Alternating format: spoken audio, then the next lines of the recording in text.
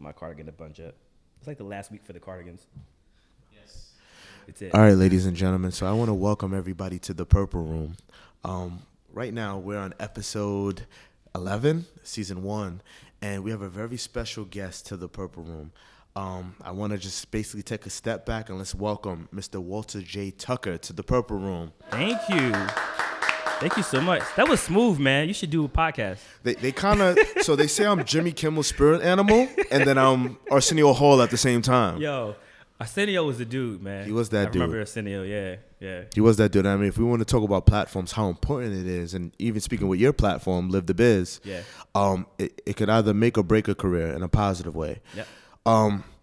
So usually we'll do like this whole aspect where we start off with like, where did you start from and where you're going to end up? But I want to do things a little bit different. Okay. Let's flip it on its head today. Let's flip it. What's your thoughts about platforms? And with Live the Biz, it being one of the biggest platforms in the indie and the more professional market on the aspect of, all right, cool. We got people that's in front of the scenes and behind the scenes. And you guys have helped facilitate jobs and opportunities through that. Yes. What brought you into platforms? Put it that way. Sure. Well, we can go back to how Live the Biz was launched. So I've been in New York for about 10 years. I feel like I guess I'm an official New Yorker now, which is kind of weird to say. You're blessed in. You're good. You're good. Yeah, I'm from Virginia, so it's a little bit weird. But I still rep VA all day. Shout out to everybody out there. But no, so just been in the industry for the past 10 years, working in New York City, working in different music publishers, Harry Fox Agency, working with Sherry Lane Music, BMG, ASCAP. Just doing analytics through Nielsen for Warner Music Group. So I've been doing a lot in the music industry. And then simultaneously, I was teaching, I still teach a music business class at the Metropolitan College of New York. So I would spend pretty much all day working with writers, producers in the mainstream, and then teaching about it at night at college. And so I thought, what is a great way I kind of can merge both worlds together? Like, how can I be able to kind of feature some of my friends who work in the industry and who do different things in different positions while educating a larger audience than just a classroom setting. And so that's how I started Live the Biz. And I thought it would be a great opportunity to merge both of those worlds, the educational world and the mainstream music world. And so since we've been doing it, I mean, we mentioned before, we've had people create businesses and, get jobs and meet their managers and producers through our platform. And right now we're about over 1,500 members. That's awesome. Yeah, and we just launched November 2016. So, I mean, 10 music panels, A&R panels, marketing, music video showcases with Microsoft, shuffle play music feedback sessions where we have people from Atlantic Records and Rock Nation and VH1 give feedback to artists and producers. So, and I'm talking about full here, but it's just been an amazing journey. We're just getting started. You're on the mark with it, Walter. Yeah. And I mean, like, let's look at it this way too, right? Yeah.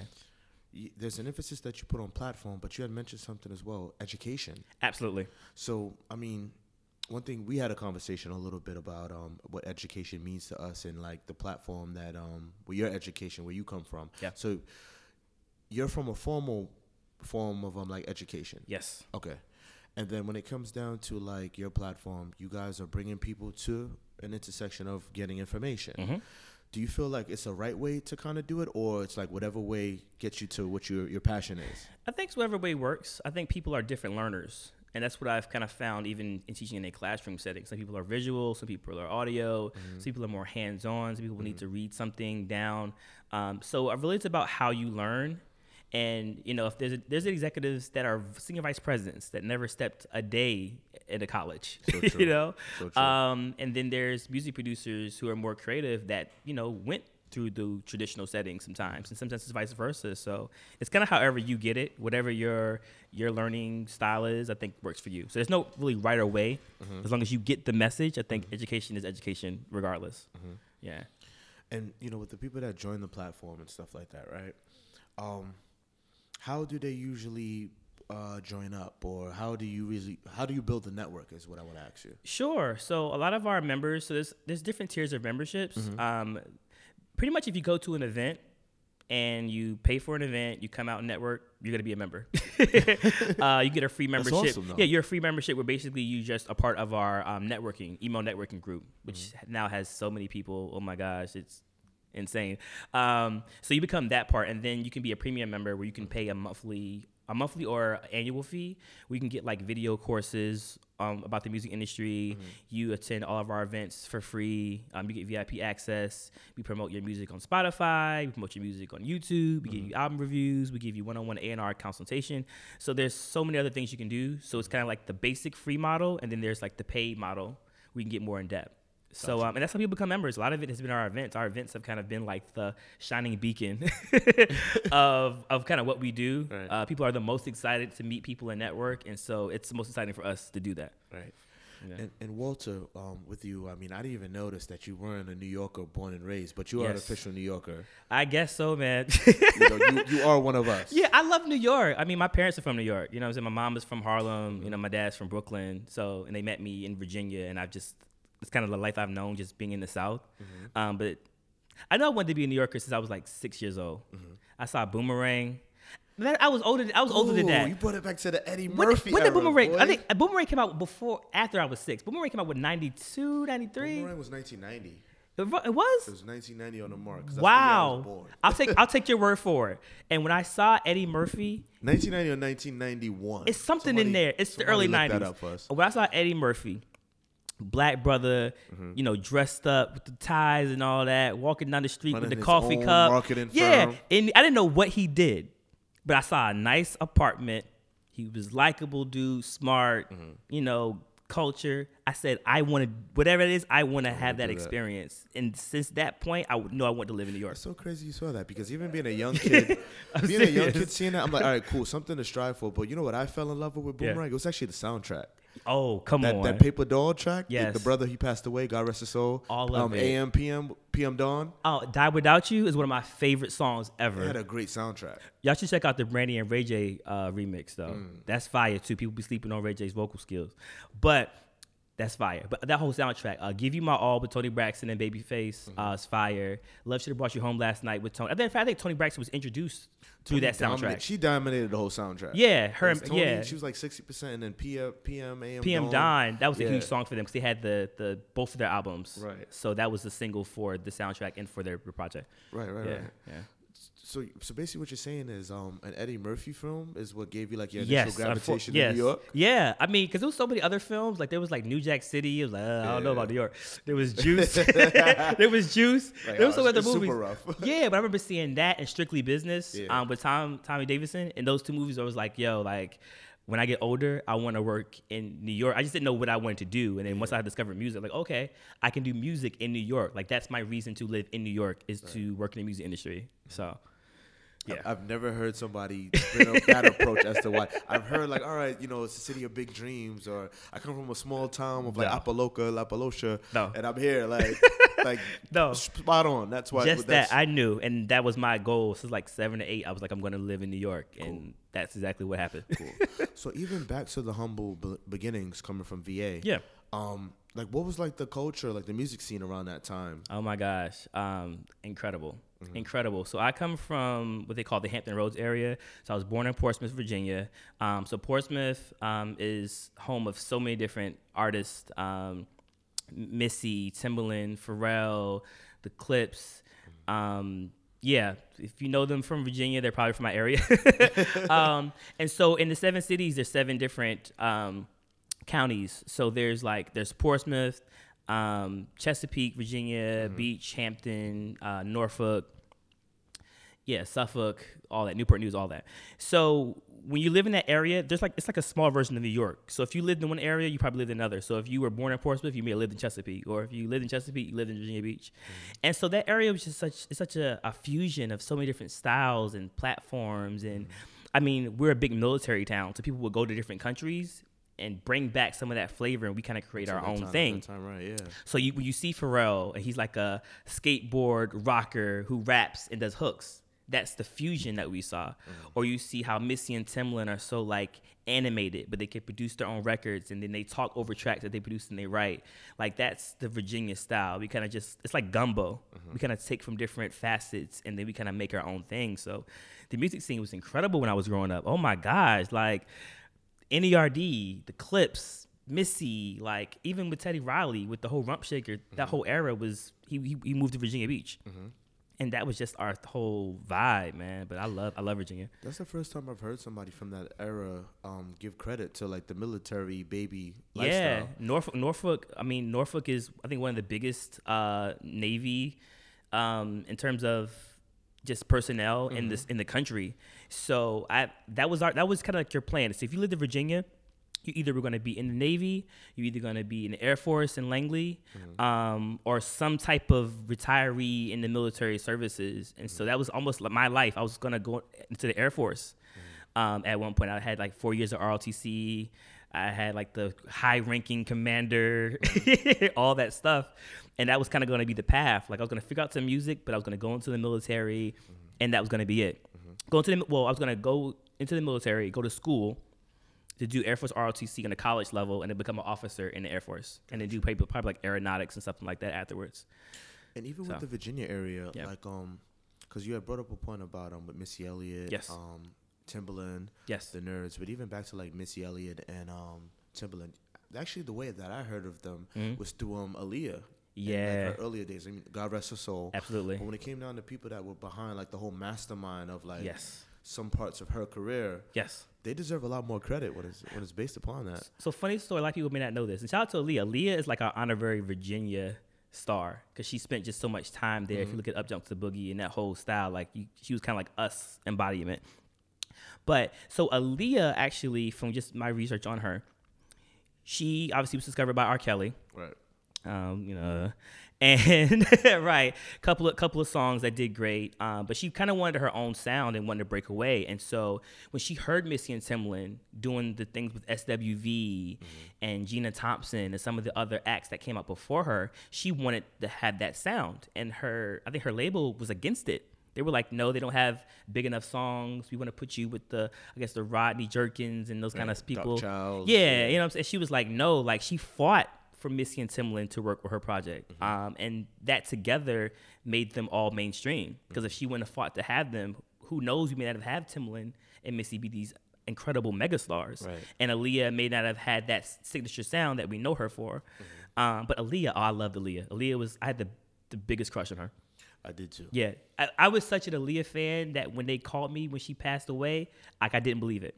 I had like I'm not really starstruck, but Yeah. when she passed, it was like chills that went through my body. Yeah. Like, it was weird. Like, I didn't want to believe. I literally had the poster up on my wall. I'm a dude, you know what I'm saying? So like, I got a Aaliyah poster on my wall. Like that's how much I was just in love with Aaliyah. And when I saw that on MTV News, I was like, oh my God! Right. Like at the peak of her career, it's crazy. Right. So crazy. So even back to your humble beginnings, so you told us visually what gravitated you towards New York or the big city. Yeah. But what actually got you into, like, I guess you could say the transition to actually live here and work in the city? Was it through school? Sure. It was all through school, man. Like I said before. Where did you go? So I went to John C. Smith University. Okay. In Charlotte, North Carolina. It's an HBCU down there. It's fire. Shout out to my Golden Bulls. HBCU. Yeah, I love it. And so what happened was I picked that school because they had a music business program and they had a partnership with UNC Charlotte for the Air Force ROTC program. So I was going to like do the Air Force thing and then try to figure out how to do the music stuff. So that was the plan, right? So freshman year comes and then it's like the war on terror happens. So how it worked back in the day was you would be in the military, you do your little basic training, you go your weekend, and you straight. You get your salary, you get your money. You didn't really like have to It's a go out there. You really have to go out there and do nothing crazy. When that war on terror happened, it was like they sending you over there. Like once you're done with basic training, once you're done with basic training, he got the transformer. It's like a transformer. Once you're done with basic training, at that point, they could send you over there. And so I was meeting different students in college who would, they would sign up for the 4 years. So basically, the military would pay for your 4 years of college, but you had to serve for 4 years. But you have to serve in between that time. So you could go away for 4 years and then come back and have to finish the rest of your 3 years in college. And so when I was seeing it, I was like, I don't really think this is for me.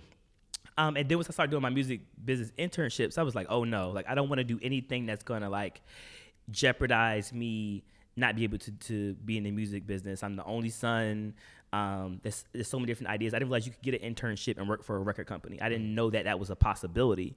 And so I want to spend all my time just like doing that. Like Air Force is cool, but it was kind of like a thing. I feel like I had to do it because of like where I'm from in my hometown and trying to build a legacy.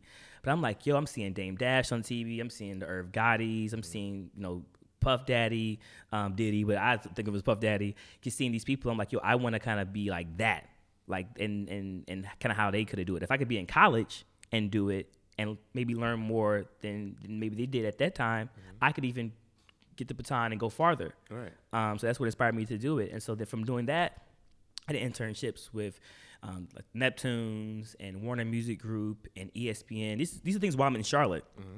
And then what changed my life was my summer internship in New York, right? First time in New York City. What year was that? Because it'll give me the atmosphere. What was going on? My last year of college, this is 2007. Okay. I was staying in Flatbush. So that was like when gentrification was about to hit. Yeah, man, it was like gentrification. I saw it coming from the plane. Like I was landing, I was like, "Oh, gentrification is all down there." What's up? What's up, G? So I lived in Flatbush, and I was like, "Oh, this is great." My first time in New York. I'm only an hour and a half away from the city. This is fantastic, right? So I got an internship at Sirius. This is before Sirius XM had even merged. This is Sirius, and I was like, "This is great." So I got this internship. I worked from June to August, and I was just so in love with the culture and I feel like there's more people here like me. Like where I was from, it was kind of like I was like, it's a couple of dudes on campus doing their thing and some people back home. But this was really like an area I thought I could compete. Like this is New York City. Like I could compete with people who are doing this, every day. And so in working at Sirius, it was just such an eye-opening experience. I did music programming for them. So I would be responsible for cutting up the music and airing it during like the Monday, the morning to afternoon shifts.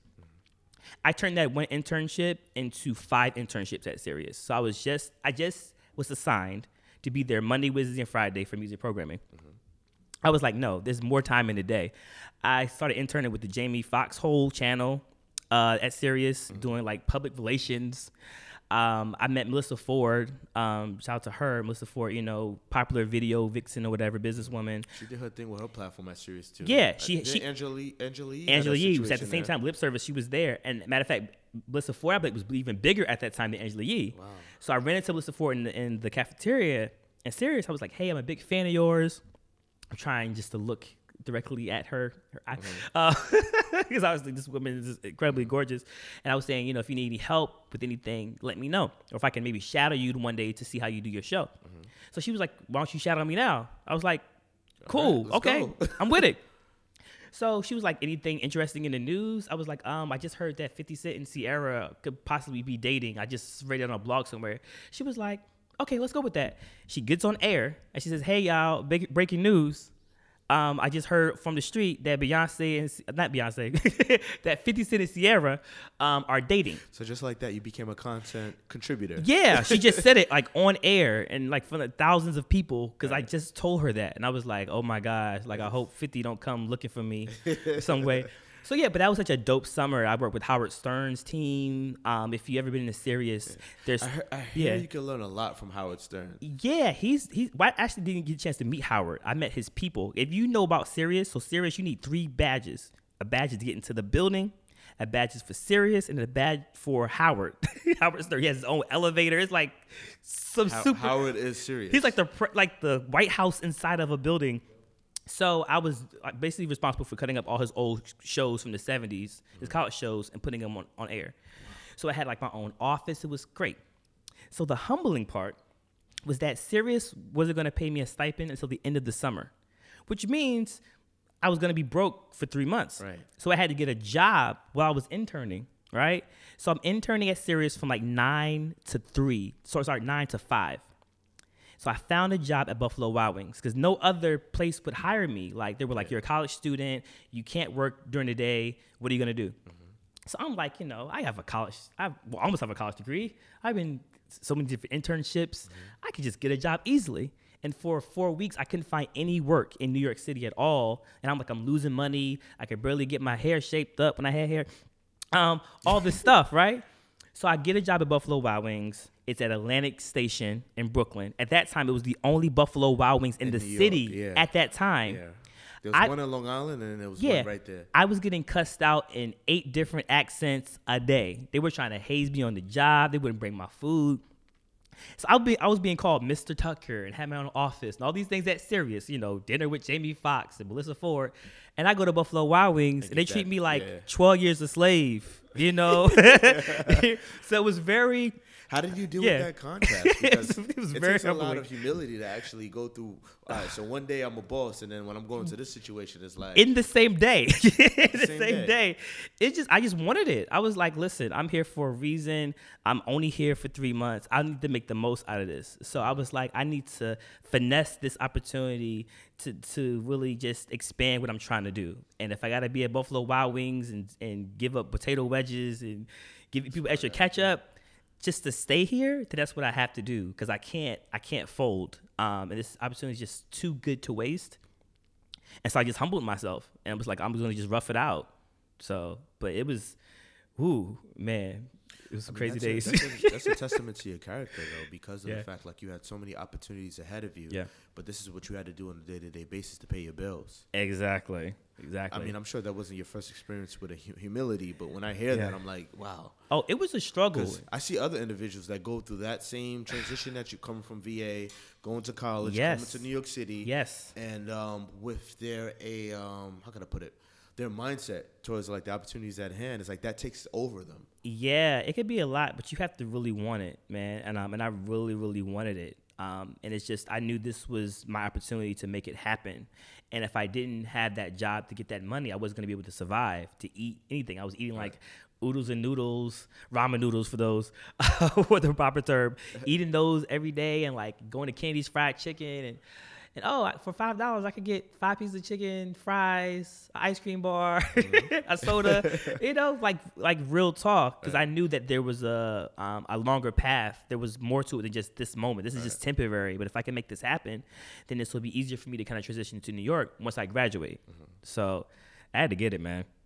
Well, the one thing I love about you, Walter, is the fact when it comes down to more or less your acumen, it's like you were at a place in the music industry, kind of like when I came in. Yeah. Like a lot of our guests on the Purple Room, I love all of our guests, they have a really long trajectory where they were like in the 70s to the 80s to the 90s, up until the thousands, up until now. So we get that long trajectory.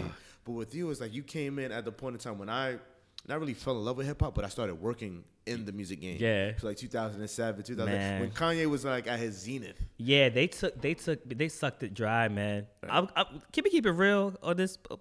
Listen, so when Kanye came out, The College Dropout came out my freshman year of college. Came out in 2003. So imagine being like on a college campus listening to Kanye West.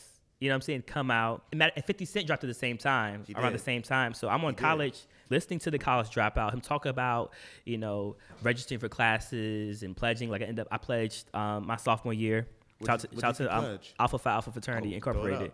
Yeah, the first. So just going through that experience and every year watching the music industry just change so dramatically every single year. Before we went in, it was big CD sales, and Nelly would come out with one song and would go platinum in 20 minutes, and CDs were just flying off the shelves. It was TRL, it was Monsters Apart. It was so much content. Perfect placement. And every year, they just took so much. It was like the MP3s came, and then, Napster, illegal downloading, CD sales declining. Reality shows became, more profitable. She had to make it into band stuff. And it just was such a dramatic change. The $1 million videos started slowing up. And I came out of college and I was like, what happened? What happened to like the bling era? It was like the recession, and it was like CDs aren't in, and people got Kazaa. And if we wanted to speak about a case study as to what happened, obviously it was a big shitstorm that took place. Yeah, very much so. On this platform. Actually, this is my platform. We can curse on this platform. Hello. But if we want to speak about like the analytics of it, if we want to observe, I think a lot of like the majors were late to the party. Oh, that's for sure. I mean, them not investing in the technology, and I'm saying them as a collective, the big four at that time, really not taking downloading serious in terms of the digital platforms, and not just distribution, but also marketing. So ignoring the Napsters. They could have bought Napster They could have been ahead of the game in terms of controlling how people share files and how people share content, especially with MP3s, and that didn't happen. They could have helped utilize and figure out ways to monetize digital content. That wasn't happening because, listen, they're making millions of dollars off of CDs. They're making millions of dollars off of these videos. Why change something that they feel works? Exactly. They would spend so much money on videos. Think about it. It would be a video about being in a club. It'd be $5 million, directed by Hype Williams. They'd have a behind the scenes documentary. There's making the video. It's perfect placement. You know? I've observed that mastermind. And if you want to go back to like that whole trajectory, it was like this. The singles release. Yes. Make that appearance on 106 and Park. Yes. Or TRL. Making the video. Or TRL. Or Direct Effect. Can't forget Direct Effect. Direct Effect. With Lala and Clue. Lala Clue. And then you get the making of the video on both platforms. Yes. So we'll wait to actually watch the making World of it. premiere, And then they premiere it. premiere. And then what happens the next day? Album drops. Yeah, it was Perfect placement. The whole thing. And so they ignored all of these rising things. I feel like if they would have really taken notice of just like the downloading and the MP3s and just that whole wave, we would be in a much different place right now. We'd be completely different standpoint. The fact that we have to, as the industry, negotiate with YouTube in terms of licensing the content that we're creating is like almost so bizarre. And by all means, YouTube is incredible in terms of how they showcase artists. But the fact that we're having to have that, well, we could have had our own YouTube. We could have had our own Napster. We could have had our own file sharing possibly company. I mean, it all depends what side of the spectrum you're on. Exactly. But I've noticed with that whole dialogue, what it really came down to is that the technology was brought to like the big wigs of that side of the industry. They didn't understand it, so instead of embracing it, they threw a lot of legislations at it. Yeah, let's throw some lawsuits at these guys. Oh my let's try to send some cease and desist. Let's sue every person downloading music. Right. So then when it started to make sense as to how we can monetize it through streaming companies, kind of like the Apple Musics, the Spotify's, the Purple Thrones, different platforms and stuff like that. Pop it. Now it's like, all right, now that we have more or less the lion's share of the stick, it's like now the ball is in our court. Yeah, and it's that whole suing everybody who downloads thing didn't work at all. They could have saved all that money and created another music format. In college, my senior paper was about creating a new music format that would be harder to steal. I was actually describing a stream, and I didn't even realize it. So I said, in order for people to, this is in 2007, I wrote this. In order for people to listen to music, they would have to like sign up to an app. I don't know what I call that at the time. I call it a program to put your email address in. You wouldn't be able to share content without your email address and your IP being attached to that share. And I believe I called it an MP5. And it was to protect it. Because I felt like this. In music, we say, like, think of a child, like a child wants candy. And we say, the child's right here. They can grab the candies right here. And we say, I'm going to punish you if you keep touching that candy. Right? You can't have this candy without asking me. But you keep grabbing this candy without my permission. So every time you grab this candy without my permission, I'm going to punish you. I said that's how the music industry is. My philosophy would be take the candy and put it on the high shelf so that the kid can't reach it without asking you for it. Invest your money into that. Stop trying to pander to people who wants to steal content. So invest your money in the process of that child taking the initiative to grab it. Yes, to the point where it's not easy to reproduce. It's not easy to share. Right. The file, you can't just email to someone. You have to. Because people won't steal. Well, should I say this? What stops people from stealing is when they can't do it. It's hard to do. It's hard to steal TV One content. I'm sure somebody could, but it's hard to try to figure out which cable server to get TV One to go to my TV. Right. It's easy for me just to pay for it. Right. And if music is thought in that same concept, you'd have more people paying for music. But if we keep saying, well, let's make some of this free and let's do this and let's do that, let's have a freemium model, you're just training people to get free content. Right. It's going to be harder to convert them to paying, which delays payment to content creators. What I've learned in different aspects of just observing the industry is that if you don't give it value, it will never get it. And like that's if you where we're give it at. away for free, they're gonna treat it like it's free. Simple as that. And that's why people don't value music. That's Right. why the average consumer does not value the process it takes to make music. There are millions of independent artists who spend thousands of dollars to give away music. And there's different ways to combat it, and there's different solutions that have been popping up probably in the past week or 2 weeks. Yes. But the one thing I've noticed, especially doing this podcast, is the fact that blockchain technology has been kind of coming into the mold and kind of figuring it out. So, Yeah. I mean, you understand music industry jargon. Absolutely. So we talk about a song and like how the splits are being based and stuff like that. Yes. There's a time and moment where it was like, all right, there had to be a third-party institution that would kind of come in and then, all right, if this song is played in this certain type of aspect, this person is owed that. The writers owed this, the performers owed this, and the record labels own that. That's how it's supposed to work. And it's a cool way to handle it for the past 90 years. Right. They've been trying their best, but it's not down to the core. It's not exact. Yeah. Now with blockchain technology, what I've noticed and what I've been learning, what it's doing is like we're creating like these smart contracts, which is like an encrypted algorithm. Whereas we put this on a smart contract. There's a song that's put out to the public. Yes. From like artist A or artist B, and once that song hits the market, all right, the minute I check my bank account, $300 or $3,000 per spin. Yeah. It's gonna go right towards my bank account. The engineer is gonna get paid. The producer is gonna get paid. Down to the core, exactly. So it's awesome to see how the industry is evolving, and it kind of goes to the question that I wanted to throw at you, because one thing I noticed with Live the Biz, you guys are pioneering forum and conversation. Yes. It's like, what is your current scope on where the music industry is right now? Well, I think that what you just described, I think, is such an important aspect in terms of transparency, in terms of knowing kind of where your money is coming from. So I'm always on the side of transparency and empowering people to get paid for their work. But I'm also on the side of making sure that they're getting the most they can from the consumer. Because you could have transparency in saying you made $50 in this last month. This is where it came from. But you could have made $1,500 if there were technology available to help protect your work so that users could pay for it. And that's my issue. If nobody's paying for music, we're going to invest so much into, I love the transactional plan of it, but the reality is until we get people on board to pay for music, there's not going to be enough to see. You're going to get all these creative statements and apps of nothing. You know, like you could have streams that are 5 million in streams.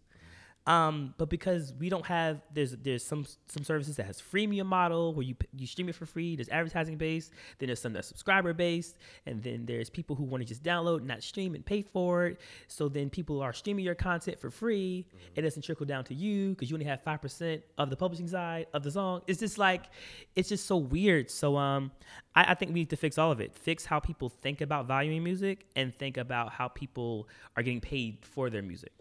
I don't feel it's going to be a system, and I'm in total agreement with you when it comes down to the consumer side of it. Absolutely. Basically, how people are going to get this content. Yes, because pay. When I spoke about blockchain technology, I was talking about more or less the artist rights and the creative rights. I'm for it. But down to like when it hits the market in a sense, I don't feel like there's going to be one type of science that's going to say across the board, this is how you guys are going to consume your music. There's going to be the freemium models. There's going to be more or less the advertisement-based models. There are going to be the first service models, or they're going to be platforms that have all of that enthralled into one app, like Purple Throne. Exactly. Hello. On top of that too, put it this way, right? It's all about how you're gonna get to point A to point B to point C and choose it. And me observing like the millennial generation and the Generation X or Y, or whatever they may call it at this time and moment. One thing I noticed with them, they love choices. Absolutely. Our generation, we loved structure. Where it's like, all right, TRL. Making the music video, so now it's the stores. And that's your pro, your con, because when you had structure, we was making way more money. When people was going, all these CEOs. No, a lot of money's being made. Well, yeah, of course. Right now. Of course. But all these, so when you had more structure, right, it's funny. The more options that we have is because it's almost like we have to have them because of the lack of revenue that we lost. In the Michael Jackson era, all you could do was go to the store and pay for it. Whitney Houston era. All you could do, if you heard that song on the radio, all you could do was go to the store and you want the cassette, you want the vinyl. Those were your choices. The Jay-Z, the Biggie, the Tupac, Eminem from early 2000s. Your choices were to, purchase a CD, cassette, if you still had one at that time, or you would have to pay for it. And so I think that's just my thing of like, I want it to be a system to where we figure out how we get the value back with music. Because the new millennium, I feel like we are the new generation. I feel like it's almost failed them and not be able to figure out our own mess. But I guess it's twofold, because when you have issues, there's more room for opportunity. Absolutely. Yeah. Situations come from a problem. Absolutely. I just wish that we didn't have the problems that were pushed upon us.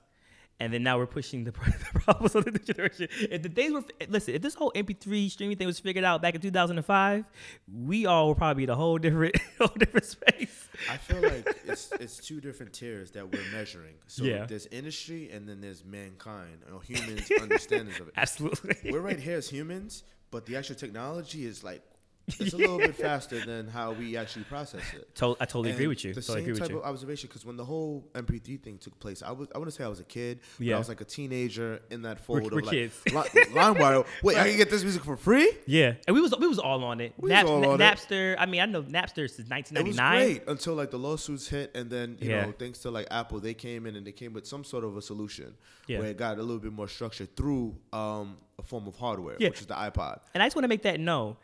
Although I'm like Mr. Music Industry Man now, by all means, when I was a teenager with a computer, I got my computer in 1996. Was it an HP? You got a Hewlett Packard? Yeah, actually it was. It was, yeah. Super fire, right? Only kid on my block with a computer. Napster pops up. You mean to tell me I could download these songs? It won't take me 5 hours to download this one Juvenile song, back that thing up? It's cool. Free? I'm gonna wait that time. Well, it would go faster when all the users was on, because then the users go down. Peer to peer. Yeah, and then it'd be like one user, like, please hold on, and then you realize the song was the wrong song. Or you would try to download a music video, it'll take you like 8 hours because the files were so big. I remember my first video I think I downloaded was Chumbawamba Thumping. I don't even know what. No, I don't know what that it's that is. song. I can knock down, but I cannot forget. You never. Yeah, and I tried to download this song. I'm Mr. Hip Hop dude, but like I love pop music. Yeah. So it took me 8 hours to download that song, and it was like half the song because the user that had it kept logging on and logging off. So don't get me wrong. I don't want to sound hypocritical. Like I do understand the infatuation of that at that time, but. Obviously, just with foresight, I think the music business could have capitalized on that when they had it. But here we are. We got to move to the future and be innovative. Talk about it again, because on our side of things, right? We've been producing these panels, which I know you do panels and you also do a podcast as well. Yes. Shout out to you guys. Shout out to you. But on our side of things, it's like the main thing that we want to hone on is music and tech, and then also even more on if we want to bring it down to another level, cryptocurrency. Yes. And we ran through at least like a good 4 to 5 labels that we're all familiar with, and we're not gonna say no names. Well, you said 4 or 5, so I can guess. And, shout out to Atlantic. Right, shout out to them. But a few people from those camps wanted to basically be on the panel. They were all gung ho about it. Like, oh wait, cryptocurrency, this is amazing. I love it. Like Bitcoin. Yeah, that's like right. Yeah, that's like the premier aspect to the market. Exactly. All right. The minute the fine print came down to what blockchain technology and cryptocurrency represented for the artists and also the music industry, a producer and a creator, and also more or less a platform, if you want to talk about the labels, it's like, no. This is too empowering. I'm glad you said it. And more or less the conversation changed. Yeah. And the only reason why I brought it to them is not because I want them or we needed the sponsors and stuff like that on this side. We're doing pretty great on this side. It's because we wanted to educate that platform and those people over there, like, hey, come over to this side. Let's work out some solutions. Yeah. And it automatically was like they push back. Yeah. Now, it's not an illegal aspect where they're throwing legislations and stuff like that as what happened with Napster and stuff. Right. But I feel like they're going to be late to the party again. And it hurts my heart to see that, but it's like, oh. Wow. It's even worse now with innovation because a lot of them are like, man, we missed the wave, and so now we're trying to like just get whatever we can get right now, Right. and we don't want to give up the crumbs that we have. So but then when you do that, you miss out on bigger opportunities. So listen, we can't be closed-minded about anything. If it's about empowering the people that you're signing, if it's about pushing the culture forward with the people that you're selling your products to, you should definitely listen. I don't know the specific conversations, specific parties that you talk to, but I just think in a general sense, we really can't be closed-minded when it comes to progressing. But you can kind of understand why the pushback could have happened. Of course. Okay. I mean, of course it is because, again, sales are down. We're trying to figure out a way of, monetizing streaming and because streaming seems like the frontier of the savior of the music industry. Mm-hmm. And so if we invest in any more technology or any more procedures or go away from what we know, we could be spending less time on the things that are making us the little bit of change that we are getting. So it's like there's less personnel now. The companies are smaller. There's more mergers. There's less people to focus on it. So if we spend our attention on something else, we may be missing out on what we already have set. So it's a fear of the unknown, really. I think when they had the infrastructure back in the day, it would have worked better. But again, I think use what you have now because these labels can get smaller and the A&R teams get smaller and artist development becomes invisible, non-existent. And so there's a lot of outsourcing and third parties that gets involved. So I honestly just think that just in general, we need to be more open-minded with technology and with the different processes we can have in the community, in the music industry community. Gotcha. Yeah. And so we're speaking about your platform. Yeah. And with Live the Biz, right? Yes. So you guys obviously do your own panels, your own platform. Yes. Your own relationships where people are finding jobs and finding each other through this. Yes, I love it. What I guess inspired you guys to create this whole interconnection of like community? Sure. I mean, for us, it's just really about connecting and empowering the creative community. It's really about just giving them the tools they need to succeed. We've had so many different panels, again, on different topics like how to get signed by an A&R, how to market your music in the digital space. We did an amazing music video showcase at Microsoft. I mean, I don't think they've ever done a music video showcase at Microsoft, Fifth Avenue. We were playing everything, like hip hop, trap, people from Brazil, rock bands, everything. We've had, rising music mogul seminars. We've had panels about film and TV, how people can place their music in those mediums. So for us, it's just really about just educating people and connecting them and them just figuring out the tools to make their careers a success. Whether you're an artist that wants to learn more about the business side of it, or you're from the business and want to learn more about the creative aspect of it. I think that's what we're just excited about. And every event is just new energy and it's positivity and it's just a pool of resources for people who just love music and who just are inspired. And it's inspiring to me. I mean, day to day, I work with just some really high profile producers and writers at Cobalt Music. I'm the client relations manager. So I deal with a lot of the producers and writers that we sign on the publishing end, which is phenomenal. And I also teach too, but when you're working with these raw artists that are, spending every minute thinking about their music and their new song that's coming out or their new album that's being released, that energy is just so like electric that it just keeps me going and keeps me inspired. It reminds me of being at Sirius, having to go to Buffalo Wild Wings, getting cussed at in 8 different languages. It really does because, that's the beauty of the music industry. It changes lives. It gives you a voice to your art. It gets you through your day, your relationships, heartbreak. Being able to see somebody live their dream is phenomenal. Right. So that's why we call it Live the Biz. It's really about like, it's not something you just kind of just clock in and clock out. Like you're living this every single day. So I want to help them, and they're helping me.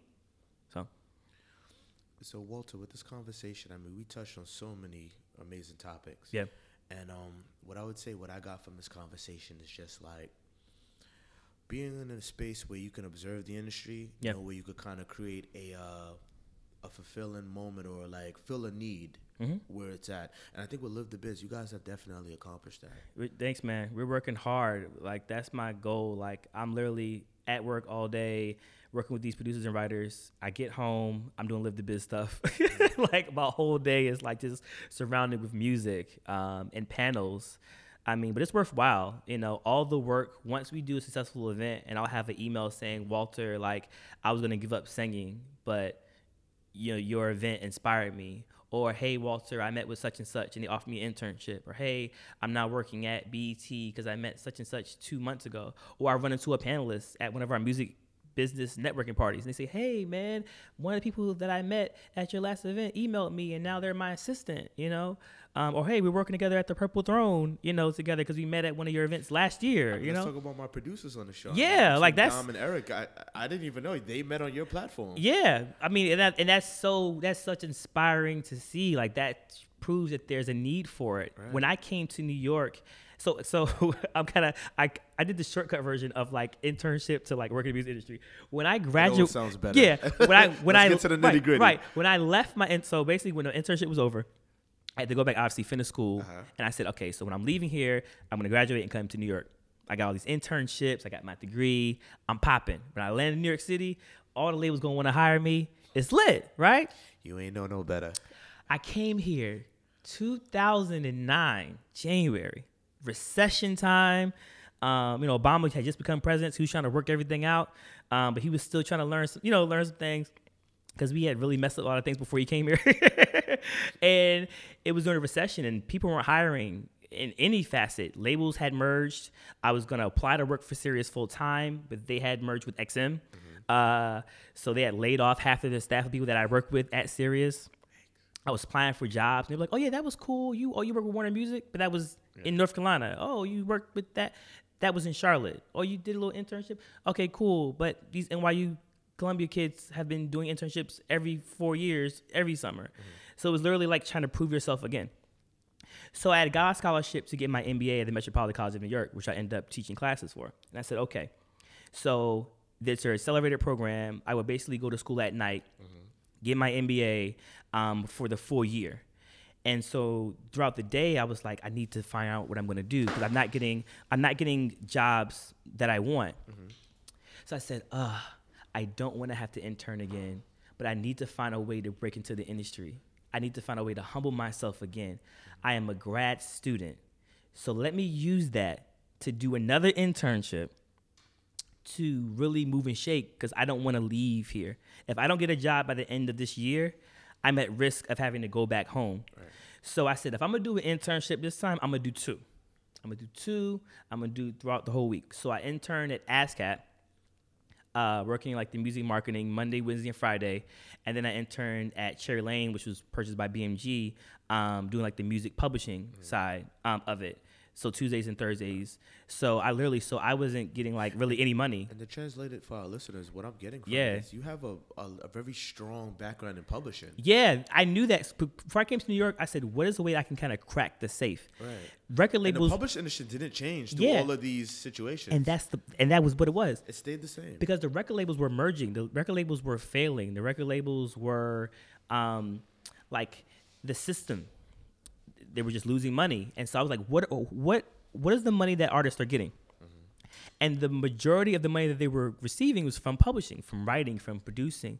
So I said, I don't see a lot of minorities working in the music publishing space because it's such a complicated thing about like splits and there's math involved, but the key thing it's a lot of the it. definition of it. Because publishing, I know like most of the listeners know it's pertinent towards an artist's career. Right. But what it really is the exploitation of your writing. Yes. Which is basically, let's not get into too many details right. as to, writing and reading and stuff like that. Yeah. But it's magic. Yeah, it is. And so I was like, if I could be the guy that could break down publishing and understand it to the other artists, independent artists, that could be like my end to it. Right. So I studied music publishing. And so I was like, let me work at ASCAP. I know ASCAP is like a leader in this. Cherry Lane, BMG, they're leaders in that. And so I worked there. So if I'm going to school at night and I'm interning for free in the daytime, I'm not really getting any money. So I'm living off of scholarship money, I stayed at a residency at Columbia University because if you're an MBA student, you could apply to stay in their international house, the media house. So I was teaching international students music business to stay there. And so literally, like, there would be times where, like, if I needed, like, a new shirt, I couldn't, like, eat that day because I had to save that money for that shirt. That's how it was. And this went on. And so until, like, maybe mid-year, and opportunities open up for me. And I networked with every person in that building. I was having lunch with people in different departments, vice presidents, from the assistant, the intern. Like, I was like, I have to make this work. If I don't, I'm not going home. I would clean floors until I find a job in the music business. And then midway during my program, I got the job at Cherry Lane Music Group, where I started my music publishing career. And that's the publisher of Quincy Jones and John Legend and Fergie and the Black Eyed Peas at that time. I actually met Quincy Jones my first week hired. And then the next week, Michael Jackson passed away, which is crazy because Quincy Jones and Michael Jackson are two people who I want to work in the music business for. So, yeah, and then that's got to begin my career in New York City. But even after having to rough it out for that internship, that kind of prepared me for the real rough it out when I came out. Yeah, and ever since then, it's just been networking and moving. And every job that I've received in my career is built upon networking and meeting people. And so I wish I had to live the biz. If I had to live the biz when I came to New York, and I could just pay $15 to meet the vice president of Atlantic Records or the senior vice president at RCA or VH1, I could have did some things a little bit differently. But I was like, you know what?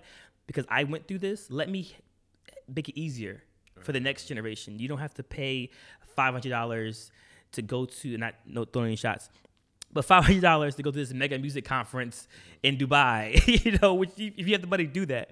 But you can just meet some of those same people and go down the street, and meet these people and network and build relationships with them so that maybe their journey is a little bit easier than mine, and they have more opportunities to flourish. Yeah. And Walter, I mean, in closing, sure. I mean, I think we kind of, with this conversation, we flipped it on its head. Yeah. So usually we'll do like the whole linear thing, and we switched it up a little bit. Yeah. We started off from your origins. We went to where you were at, where you're going, back and forth and stuff like that. And more or less like a more hidden jewel is how you came up in the publishing industry. Yeah. But in terms of like closing remarks, in terms of your brand and stuff like that, where can we find you? Sure. So you can find me at Live the Biz, LiveTheBiz. Live the Biz. That's everything. Facebook, YouTube. We have a video music podcast where we actually showcase independent artists every week. So we'll talk about, pop culture topics while interviewing artists. Shout out to my co-hosts, Deshanis and Tyra, on YouTube. So yeah, that's Live the Biz. You can go to our website, livethe.biz, and all our information is there. Can I give a quick plug to an upcoming event? So we have an event coming on May 2nd. It's called Women of Color Who Live the Biz. And we've done so many different music business panels, and this is probably the one I'm the most excited for, only because we're talking about something a tad bit different. We're talking about the music industry, but from a cultural perspective of about really women who have they've really been the forefront and the back end of the music business. And so I really wanted to have just me as being a black man, had an opportunity to have a platform to highlight women of color who have been doing that thing for the longest, for decades, is important to me.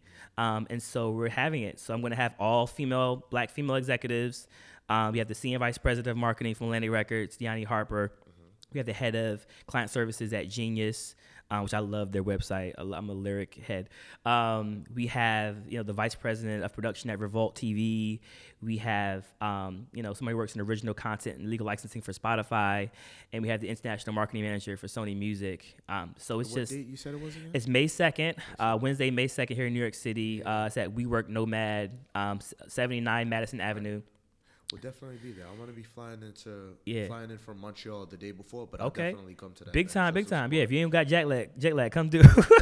Montreal is like 2 hours away. It's not that far, an hour away. Yeah, that's going to be super exciting. And then we have another event in May called Shuffle Play LA in Hollywood, May 31st. So it's going to be a music feedback session. So you get to play your music and get some feedback. So we're calling it May Music Madness, because we're having 2 events in 1 month on 2 different coasts. But we're kicking it off with the Women of Color Who Live the Biz. So I'm super, super excited for that. Right. Yeah. And once again, Walter, I want to welcome you to the Purple Room. I mean, thank you for coming on this platform. Thank you so much. Thank you guys. I really appreciate it. Awesome. So, I gotta come back, man. I got more to talk about. Listen, we got a couple more seasons to go. I mean, hey, we got some things lined up with some sponsors. Things are looking good. Okay. But nonetheless, ladies and gentlemen, I want to thank you for all of our listeners, to all of our sponsors that help make this happen, from Purple Throne, ICO Daddy, ICO Examiner. And this is episode 11, season 1 of the Purple Room with Walter J. Tucker. Peace. Thank you. All right. Thanks. This is so much fun. Thank you guys so much. Thank you.